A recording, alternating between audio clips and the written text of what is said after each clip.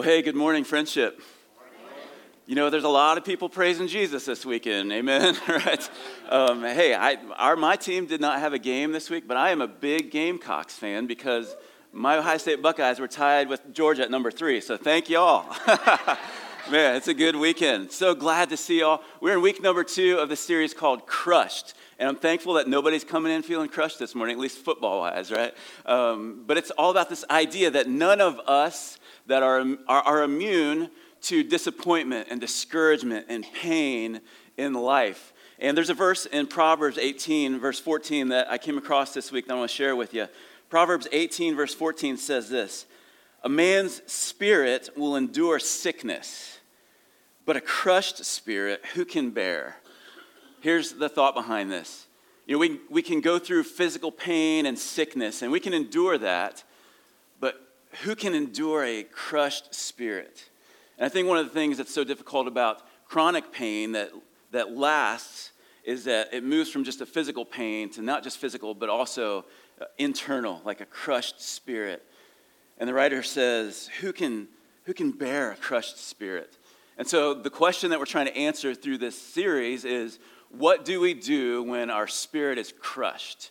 And as Chase mentioned earlier, the theme verse for this whole series is Psalm 34, verse 18, that says, "The Lord is near to the brokenhearted, and he saves the crushed in spirit."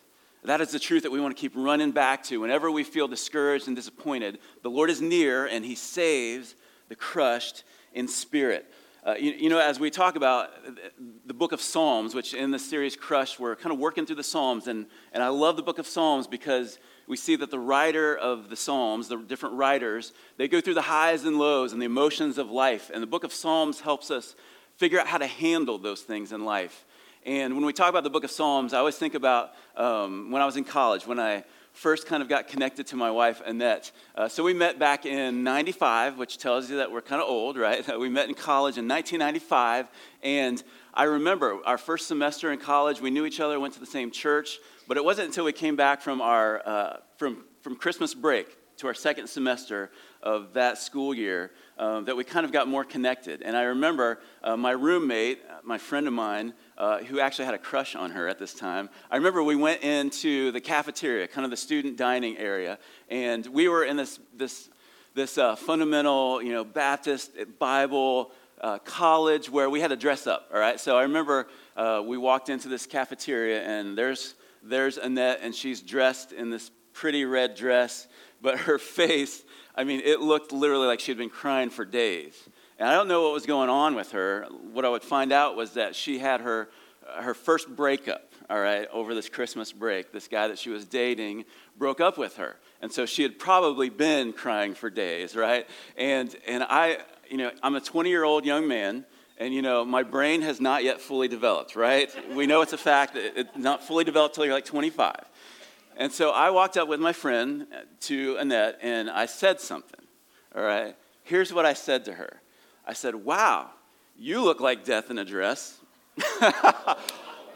What? I would not recommend that as a pickup line, all right? Although, in God's grace, he somehow used that, right? 20 years later, we're still connected. No, do not use that as a pickup line. That shows that God is gracious and kind, regardless of our stupidity. But what I found out was that she had just been broken up with, and she was bummed. A breakup, your first breakup, is tough. And one of the things I learned from her, and she would probably be like, "You learned something from me?" But the thing I remember from that, the biggest lesson I learned from her during that time, one of the things she said that she was doing was reading through the book of Psalms. And I feel like it was like she had read through it like 5 or 6 or 7 times, a lot of times. It was like she was holed up in her dorm room just reading the book of Psalms. And it was kind of funny at the time. Again, not very sensitive young man was I. But I remember she was just reading through the book of Psalms. And I was a pretty young follower of Jesus at this point. I don't even know if I knew the depth of what the book of Psalms was all about. But I remember the biggest lesson I learned from her was to run to God's word during difficulty. Run to God's word during difficulty. Because you all know this, when we hit hard times and tough times, there's a million different directions that we can and often do run. Some of them good, some of them not so good, right? But the best way, the best direction to run is the direction my wife ran. It was to run to God's word, to find hope and peace. And so we are in the book of Psalms this morning. The bottom line for today is this idea that God's word is our way out of despair, and it's our way into life.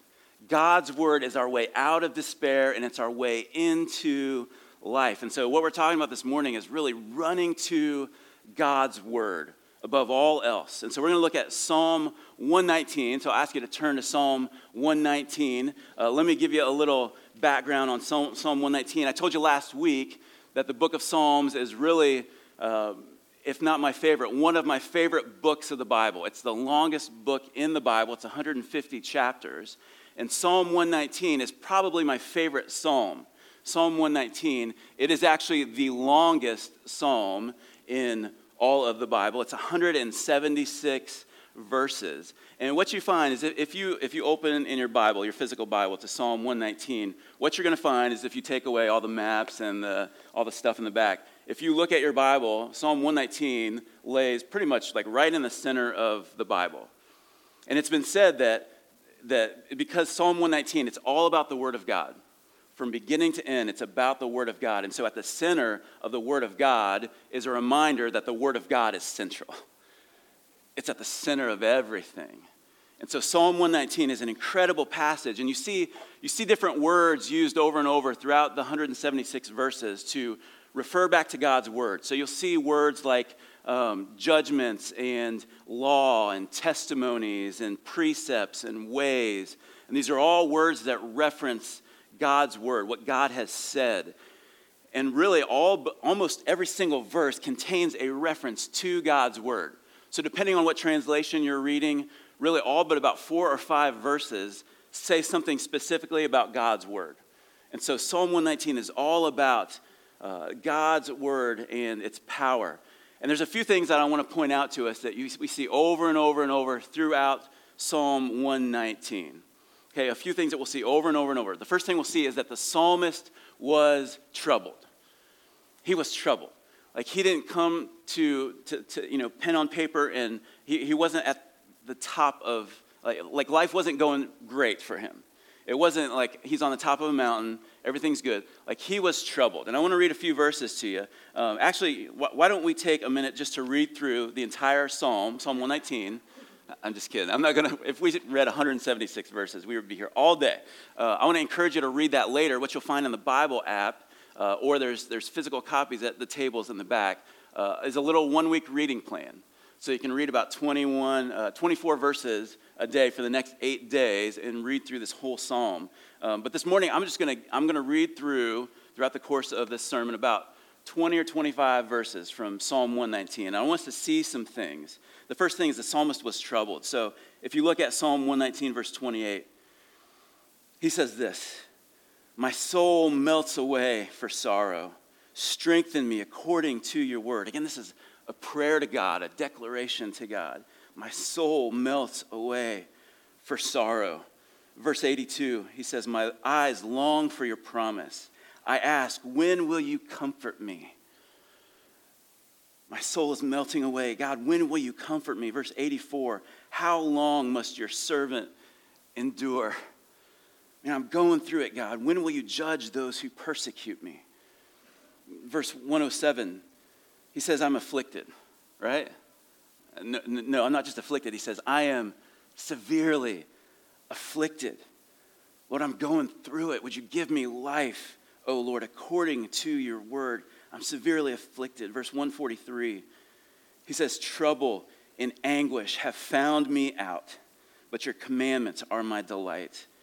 Trouble and anguish. Listen, this was a person just like you and me. It wasn't all roses. It wasn't all good. He was going through trouble. He was going through anguish. His soul was melting away. And so one of the things we see through the psalm is the psalmist was just like you and I, going through the stuff of life. Okay, here's another thing that I want us to see as you look through Psalm 119. You see over and over and over descriptions of what God's word is and what God's word does. What his word does and what it is. And I'm just going to hit a handful of these. But here's what I want you to see.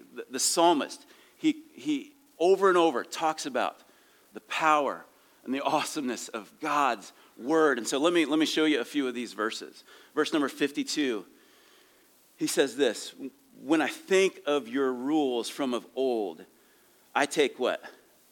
I take comfort, O Lord. So his word does what for us? It brings us comfort. And so he makes this declaration, man, when I go to your book, I find comfort. Verse 86, he says, all your commandments are what? Sure. In other words, they're reliable. They're unfailing. They're sure. Verse 89, he says, forever, O Lord, your word is, read those two words with me, firmly fixed in the heavens. Firmly fixed. You know what he's saying? He's saying they don't shift. They don't change. They don't sway and move. They're firmly fixed in the heavens forever. They stay the same. Verse 93, he says, I will never forget your precepts, for by them you have given me what? Life. He says that your precepts, your words, they give me life. They breathe life into my spirit. Verse 98, he says, your commandment makes me wiser than my enemies, for it is ever with me. His word, it makes us wiser.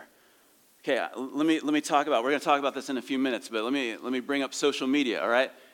Sometimes I spend time on social media, and how many of you get off social media and you feel wiser because of your time on social media? Does anybody feel that? No, you don't. Here's how I feel. I feel dumber, right? I spent 15 minutes just scrolling mindlessly through this, and I'm like, what have I just done? I don't know. I'm more confused about life than I was before, right? The psalmist says this, when I go to your word, it makes me wiser. It gives me wisdom. It gives me understanding. I don't ever walk away from your word feeling less. I feel more empowered, and I've received life through it. Your commandment makes me wiser than my enemies. Verse 105, it says, your word is a lamp to my feet and a light to my path. In other words, your words, your truth, the things that you say to me, it illuminates my way. It helps me know how to walk. It helps me know the right way to walk, the direction to walk. It lights up my path. Your word is a lamp and a light. Okay, over and over, he's describing what God's word is and what it does. Verse 160, he says, the sum of your word is truth. It's truth, and every one of your righteous rules endures forever. He says the sum total of all of your words, it's truth. And it endures forever. It endures forever. Listen, in a world where things are changing by the year, by the month, by the week, by the day, there's something that endures forever that does not change. It's your righteous rules. Listen, a lot of times when we hear the word rules, we go, we cringe because rules restrict us and they impinge upon our freedom and our fun. And there are certainly those kind of rules, but the psalmist says, no, your rules are righteous. They don't keep us from experiencing life. They help us to find full life. In fact, this last verse I want to share with you, 175, says this, let my soul live and praise you, and let your rules do what? Help me.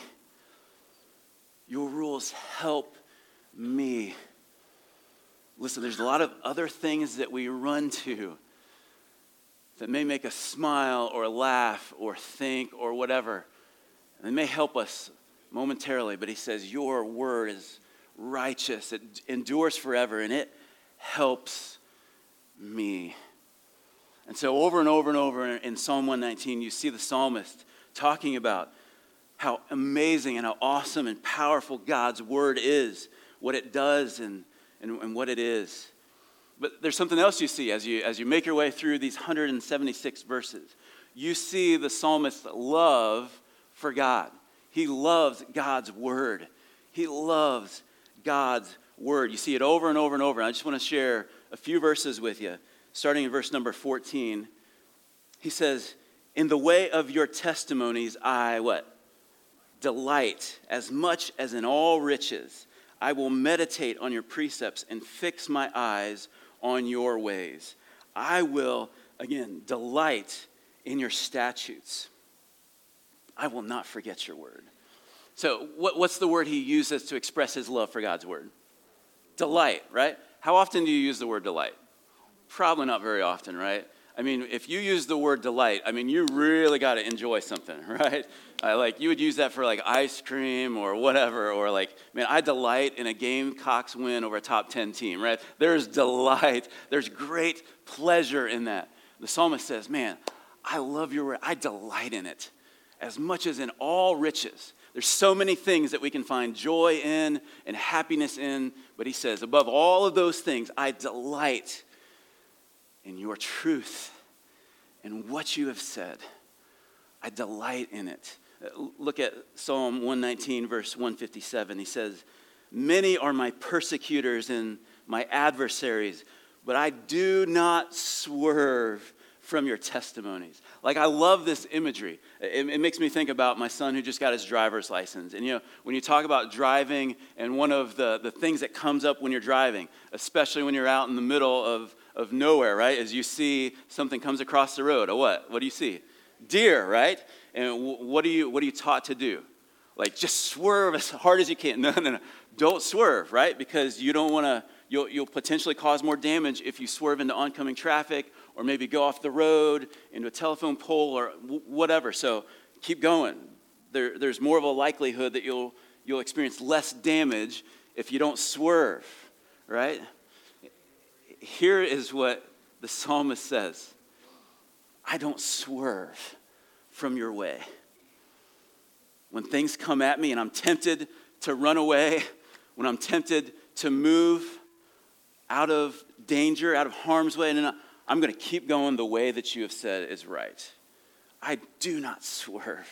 Nothing is going to cause me to sway away from what you have declared to be right and true.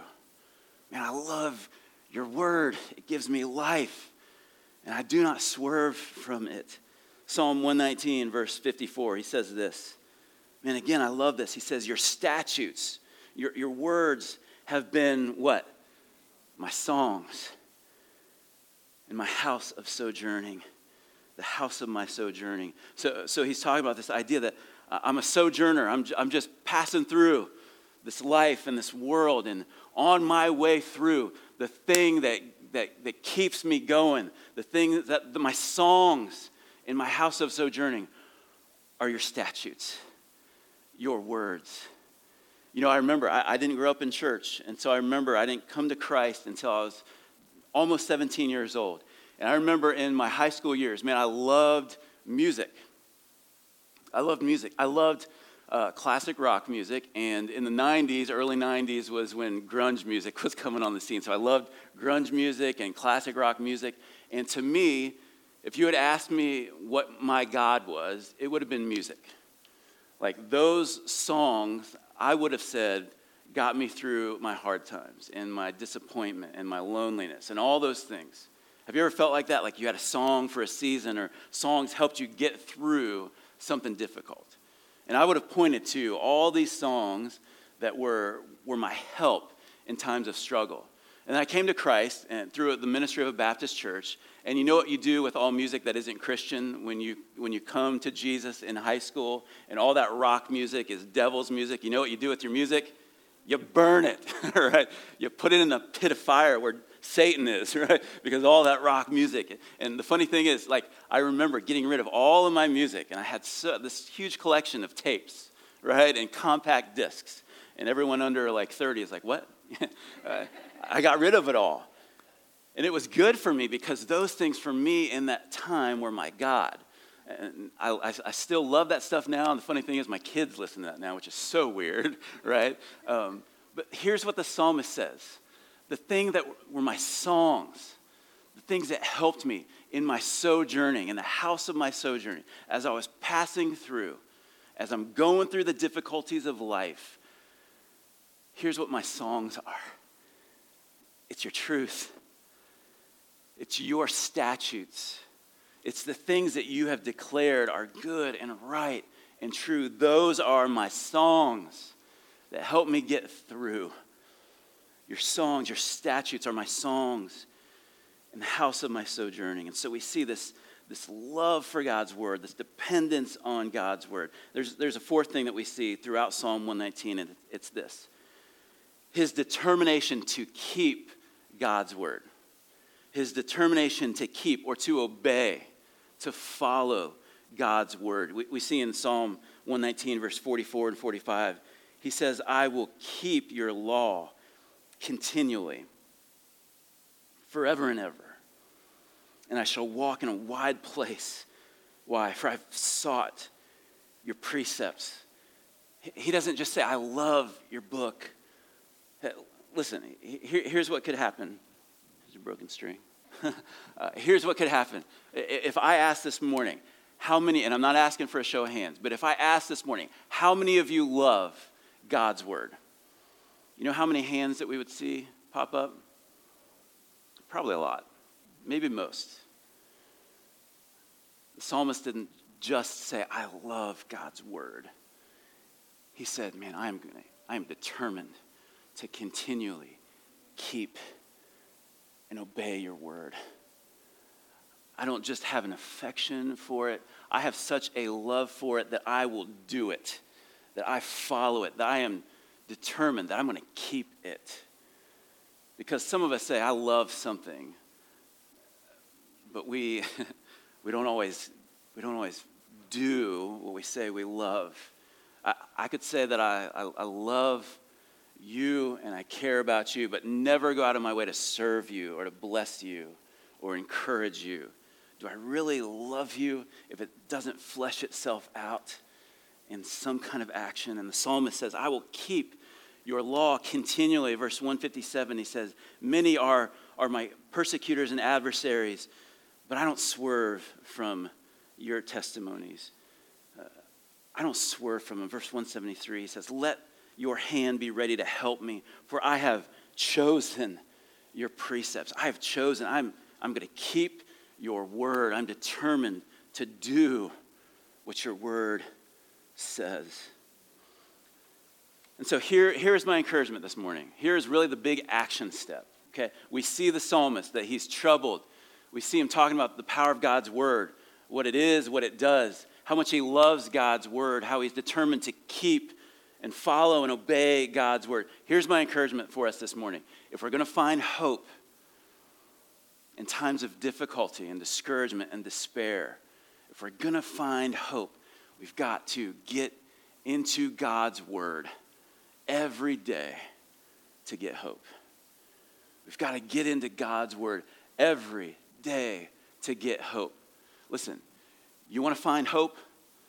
You're not going to find hope on Facebook. Don't go to Facebook. Don't run to a newspaper or a magazine. Don't run to talk radio to find hope. You're not going to find it there. You're not going to find it at a game. You're not going to find it in a deer stand or shopping or eating. And some of y'all are like, preacher, now you've gone to meddling. Okay. Yes, I am. You're not going to find hope there. If you want to find hope, the only place you're going to find lasting hope is in Jesus, in God's word. Amen. This is the place where we find hope. And so we've got to run to God's word to find hope. So let me give you a few really practical thoughts on getting into God's word. Okay? Let me give you some thoughts. Here's the first one.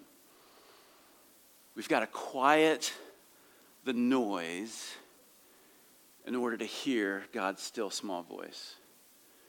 We've got to quiet the noise in order to hear God's still small voice. Over and over in the Bible, we hear God's voice referred to as a still small voice. It's more like a whisper than it is a shout. And you know what happens when somebody whispers? What do we have to do in order to hear them? lean in, right? We have to lean in. We have to quiet the noise in order to hear the whisper, the still, small voice of God. And listen, sometimes God shouts in our pain, but most often the way that God speaks to us is in a still, small voice.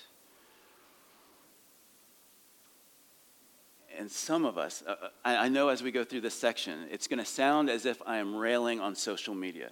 And the reason it's going to sound that way is because I am. All right? Because I'm not going to tell you to get off of social media. But here's what I'm saying, is that when we spend a lot of our time, which this is coming out of personal struggle, okay? When we spend a lot of time scrolling, I don't care if it's good, bad, or ugly.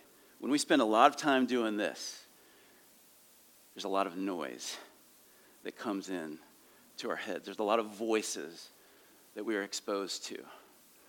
Sometimes those voices will point us to God's voice. Sometimes they just distract us from God's voice. And here's what I'm saying. We've got to be able to quiet the noise in order to hear the still small voice. And so for me, this comes out of conviction because I have a love-hate relationship with social media. Anybody feel me on that? I love it, but I hate it. And one of the things I found over the last 4, 5, 6 weeks is I've been on social media more than normal for church stuff and all that kind of stuff, because it's kind of one of those things. You've got to engage it, right? That's where people are. So we want to engage people. But at the same time, I feel like I've been on social media so much, and there's so much noise and so many voices, and there's discouragement. And again, I come away from it feeling like I'm just bombarded with all these things, some good, some bad, but just so much noise. And so this week, I haven't totally gone away from it, but for me, what's helped me is this week I've had to say, I've got to find a way to get more quiet. And so I've deleted social media apps from my phone, because you know what that makes me do? It forces me to actually log onto a desktop computer. Like, okay, what are we, in the 90s, right? Like, you know how much harder it is to like be scrolling through social media when you have to go to a desktop? It's way harder, and I spend way less time doing it. And so for me, I've had to say, oh man, I need to quiet the noise. So how can I do that? For me, that's been one way. I don't know what it is for you. I don't know what the noise is in your life. Maybe it's pick your social media of choice, whether it's Facebook or Instagram or Twitter or TikTok or YouTube or Netflix. I don't know. Whatever it is, we've got to be able to quiet the noise if we're going to hear the still small voice of God.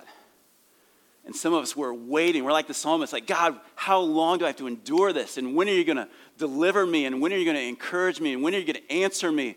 And God is trying to speak to us, but it's in a still small voice, and we can't even hear because of all of the noise.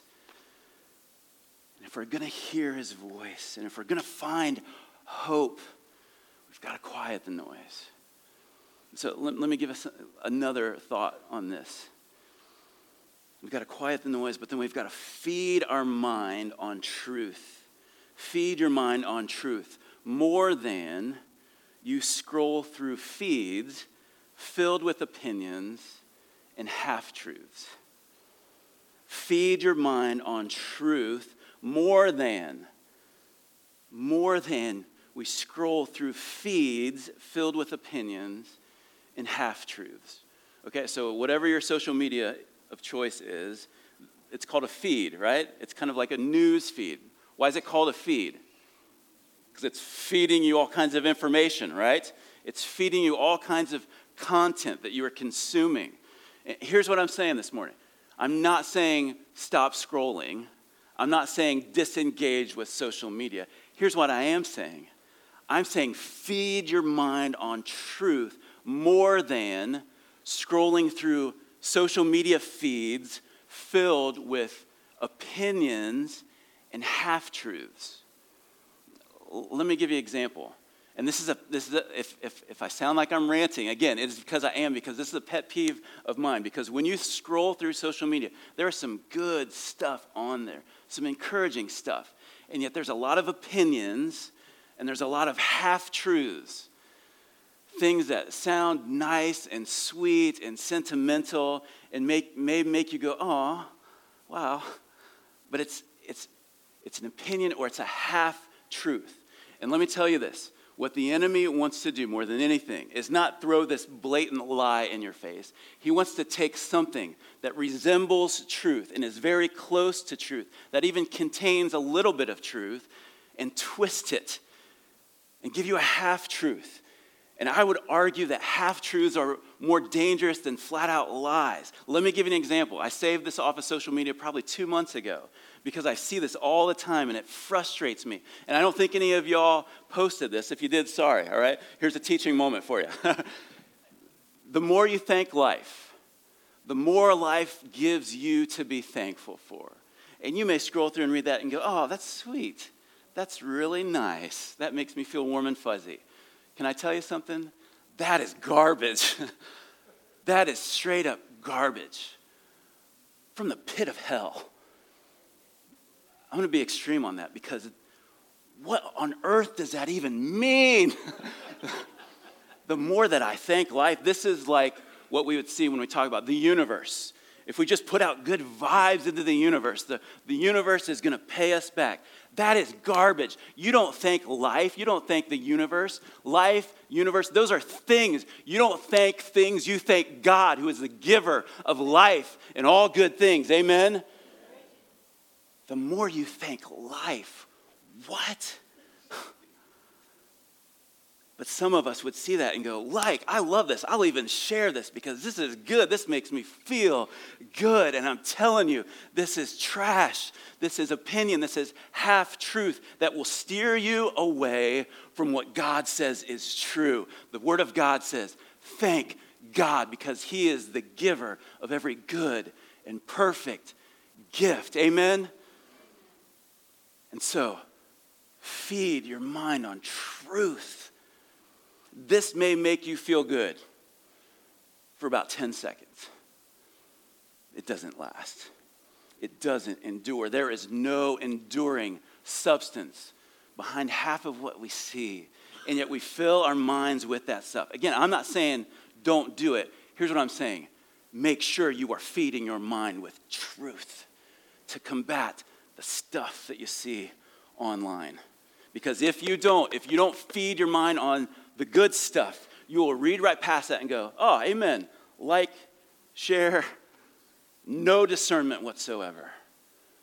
If we're not feeding our minds with what is true.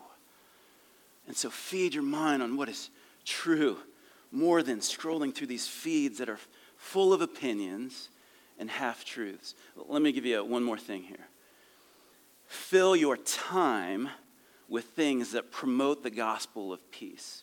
Fill your time. And what I would say here is the Bible, books, podcasts, music, things that promote the gospel of peace, that bring peace into the equation. Because here's what I know. When I get done scrolling, very seldomly do I come away from scrolling and feel inner peace. You know what I'm talking about? I feel frantic and anxious and, oh my goodness, what's going on? I don't feel peace. There's always these statistics on, or studies that are done on social media use, because it's still a new thing, right? And it's still developing and changing, and there's all new platforms that come out all the time. And the most recent study I looked at, and that came out last month, said that teenagers, and I would argue adults, but teenagers who spend 3 hours or more a day on social media are at far greater risk of dealing with mental health issues. 3 hours plus. So that would include depression, anxiety, aggression, antisocial behavior, you name it. 3 hours plus increases in a dramatic way the likelihood of dealing with mental health issues. Okay, and I would agree. I'm not a scientist, but I would go, yeah, the more I'm on that, the more anxious I feel and the less peace I feel. Here is my concern with social media and spending a lot of times consuming content. I'm not as concerned with taking in all the bad stuff or polluting our minds, which I think we certainly do sometimes. I'm more concerned that we prevent good stuff from happening. In other words, I care more that we're missing out on really good, healthy stuff in our life because we spend so much time with noise. You know what I'm talking about?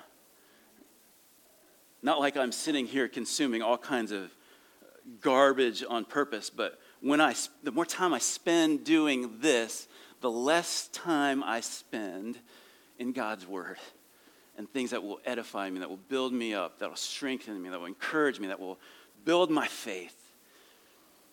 Psalm 119, one of my favorite verses in Psalm 119 is verse 165. And it says this: great peace have those who love your law. Nothing can make them stumble. And I remember the way I memorized this in the King James Version. It said, nothing shall offend them. You know, we live in a day and age where every little thing offends us. We get bothered, we get rattled, we get thrown off, we trip over things that people say, whether they don't line up with the truth or they just have a different opinion, and we stumble over things. And what the psalmist says is that when you love God's word, listen, stuff doesn't trip you up. Stuff doesn't make you stumble and fall and get frustrated. Why? Because you are built on a rock-solid foundation. And you know that Jesus rules and reigns and that God is sovereign over all things. And regardless of people's opinions and the way culture shifts and sways, man, I stand on truth that is enduring, that's not going to change. And so you know what? It's not going to throw me off because I know God is in control of all things. Great peace have those who love your law. Nothing will make them stumble. Nothing shall offend them. And so the idea this morning when it comes to social media, the question isn't, is it good or is it bad? The question is, what is best for me? I think of 1 Corinthians 10, verse 23. Paul says, all things are lawful, but not all things are helpful. Is it okay to scroll through social media? Absolutely. But for some of us, we need to say, is that helpful? The amount of time that I spend doing this, is this encouraging me and strengthening me, or is this keeping me from putting my face into his book? Getting my face off of Facebook and getting my face into his book. Is this helping me?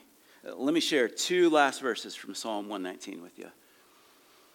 And these are kind of compare and contrast verses. In Psalm 119, verse 18, the psalmist has this prayer to God. He says, God, open my eyes that I may behold what?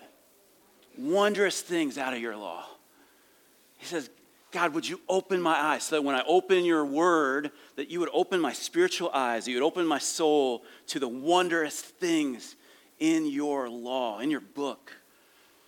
But then he comes along in verse 37 and kind of a different prayer, kind of the opposite prayer. He says, would you turn my eyes from looking at not wondrous things, but what?